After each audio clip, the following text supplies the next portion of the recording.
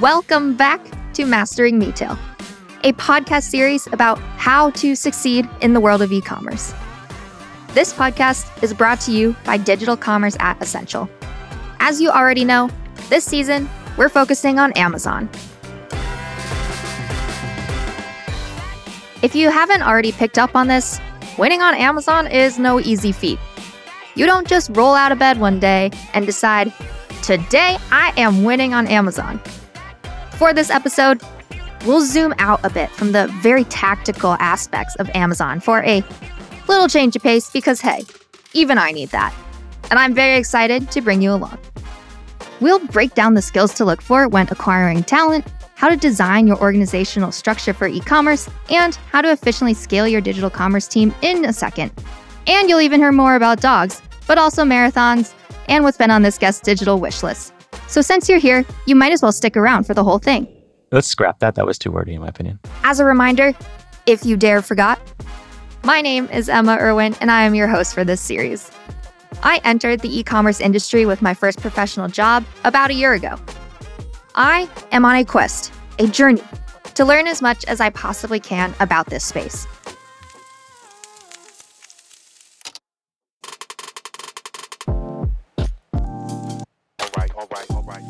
In the spirit of learning and continuing to talk with Essential's brightest minds, I'm just trying to think of something that makes me sound smart. I wanted to talk to one of the current leaders of my company, Flywheel Digital, our EVP named Alex Mccord. I'm Alex Mccord. I'm EVP and Managing Director here at Flywheel. I'm in charge of making Flywheel grow. I've been here for a while now. I helped to scale the business from 10 employees when I joined to now over 400 employees in the past 5 years.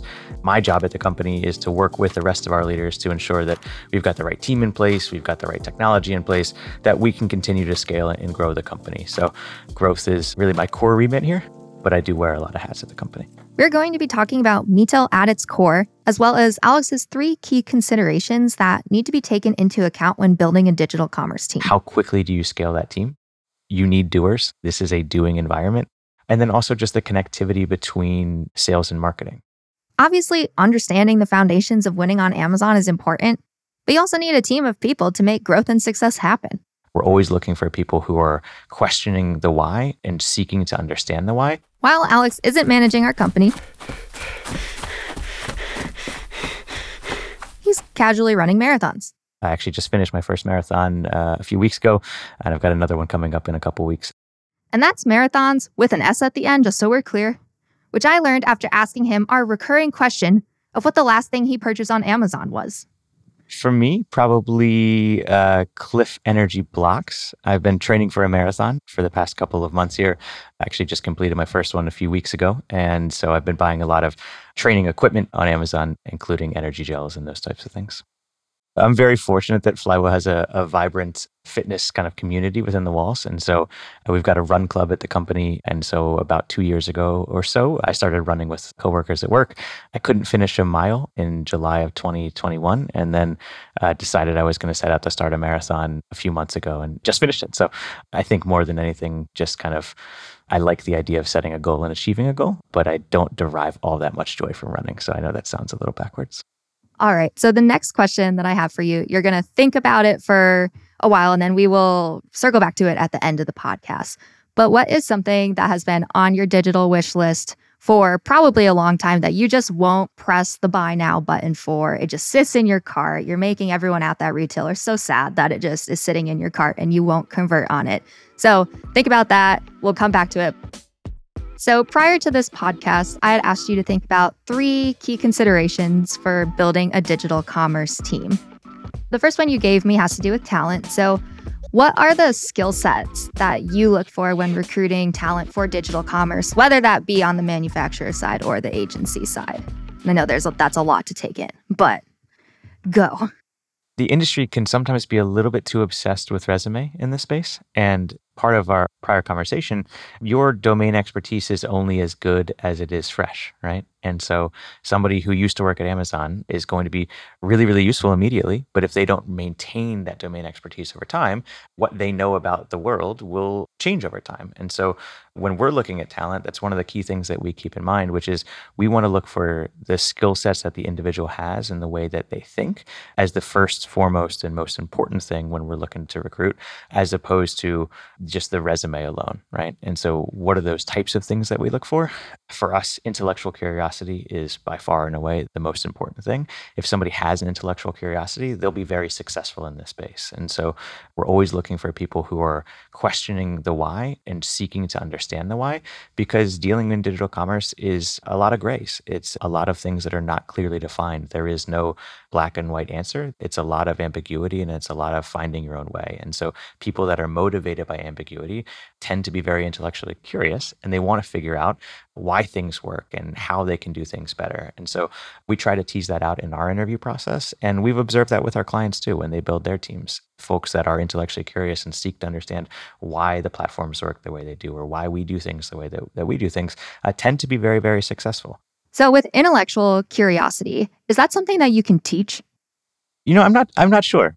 We're very rigorous when we're looking to hire across all elements of our business to make sure that folks can demonstrate that they are intellectually curious. We want people that have the ability to critically think and seek to understand the why.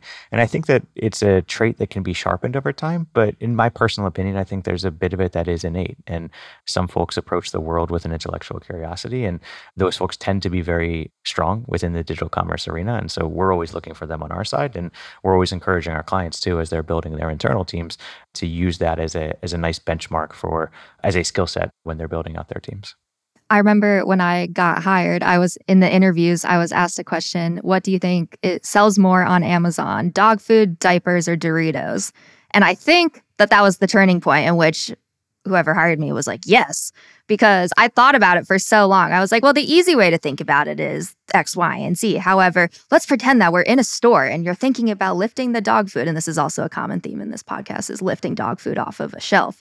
And I was thinking about the diapers, and I was like, let's say you have your baby, it takes so much space in the cart, the Doritos, those could break. And I think that was what got me hired, was I went on and on for a long time thinking about all the different ways that you could buy those things and why someone might be buying something a certain way. The real answer to the question there is no definitive answer that we expect a candidate to know, but we want a candidate to show that they can think through the variables that would impact the size of those categories online, i.e. Doritos is a brand versus those other things are categories. So by nature, Doritos should probably be smaller. Certain things are more subscribe and savable. Certain things are heavier, and so they're more fit for use for the e-commerce class of trade. The people that have dogs as a percentage of the population, the people that have kids as a percentage of the population are different, right? We don't expect that people come in, they know exactly the percentages of these different variables. But if they can think through those things and give a thoughtful answer, it shows that they care enough and they're able to think on their feet and they're able to think in a critical way. And that type of thing is very helpful when you're in this industry. So we don't ever grade, are you right or are you wrong? But we grade, can you think through in a logical manner to get from A to B? Continuing the conversation of talent, Alex tells us more about what else needs to be considered. Couple other things that we look for. One is the ability to be an effective storyteller. And this applies both to agency side folks and to folks that work manufacturer side, because by the nature of the beast, digital commerce is very different than other classes of trade. And so if you work manufacturer side, that means a lot of your job is going to be spent trying to distill, translate, and educate on what is going on in these classes of trade, why it's different, and why you either need assortment or you need funding or you need whatever it might be, executive sponsorship for these digital commerce classes of trade. If you're an effective storyteller and an effective communicator, then you can be wildly effective in these roles. You could be a complete data whiz, but if you can't weave that story and you can't garner the right support internally, you're going to struggle, right? And so agency side, storytelling is a critical piece of how you effectively communicate the work that you're doing. And so storytelling and the ability to effectively build a narrative around what's happening, translate and educate, those are all skill sets that play very well in this environment, no matter which side of the fence that you're on. So that's another one we look for. And then The third one is just a comfortability with data, right? We don't expect that folks come in and all have data science degrees. We do have a dedicated data science team here, but we do expect that folks are comfortable using and manipulating data. They're comfortable with at least foundational knowledge in Excel and relevant functions like that, because ultimately that's where value is unlocked by being able to use data to make data-informed decisions and to make decisions manually in an automated fashion. And so we want folks to be able to not necessarily be experts in data, but to not shy away from it, right? And I guess that somewhat tangentially rolls back into intellectual curiosity. But for me, intellectual curiosity, ability to be a good storyteller, and a comfortability making decisions based off of data, if you have those three things, we can kind of teach you the craft. But if you don't have those three things, it's a lot harder to get somebody ramped up here. Next, Alex talks about bringing in the right levels of seniority. It might seem like bringing in a team of people all in senior roles is great and efficient, but you need doers. This is a doing environment. It is largely a self-service environment still. And while, of course, there are relationships to manage and you need senior folks to manage those relationships, you need folks that are willing to roll up their sleeves and be practitioners. Bringing a lot of folks in that are just strategists is something that ultimately can hamstring because you have a lot of cooks in the kitchen, but not many people that are willing to go do. And so for us, making sure you have that foundational layer of people that are willing to work with the platforms and be curious and apply that to actually, making the trains run on time is really critically important. Our next consideration is avoiding the common mistakes that you can make when building a digital commerce team, which you might think is obvious. However, the mistakes are common for a reason. One of the key mistakes that we've seen, and this has stopped happening as much, but used to happen quite frequently, is just how quickly do you scale that team? And so historically, digital commerce teams have been relatively bootstrapped compared because the size of business is significantly smaller than the traditional classes of trade. And then when senior leader says, hey, we want to go all in, or you may want to outsource more, but making sure that you're having those decisions at a senior level when you set out to scale is an important piece of making sure that you're scaling in a thoughtful manner.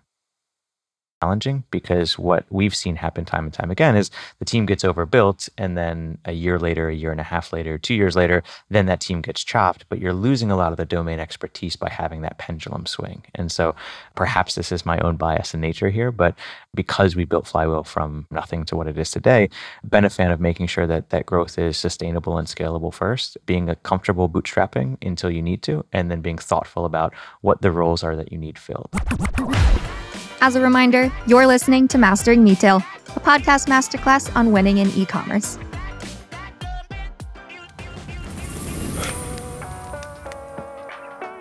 Let's pause Alex here before we get to the last consideration to dwell a little bit more about the name of this podcast.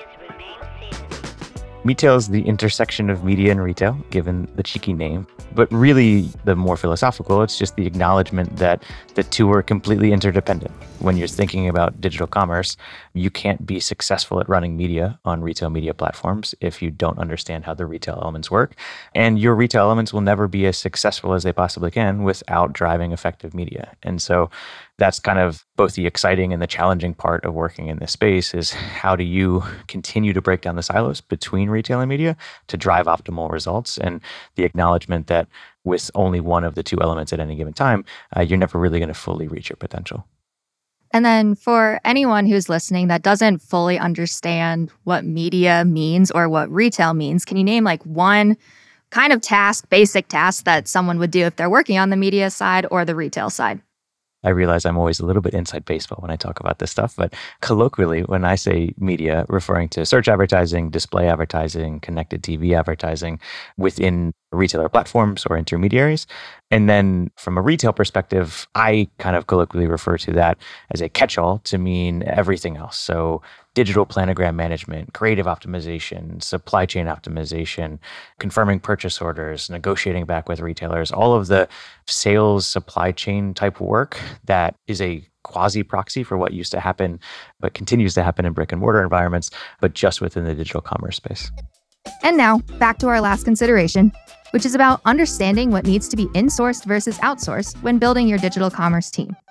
what are the best functions that you should build out in-house, and what are the best things that you should look to outsource, right? And that's an ongoing debate. It's not unique to digital commerce. It's been a key part of the advertising industry for forever, but it's specifically and especially salient here because digital commerce is so complicated, right?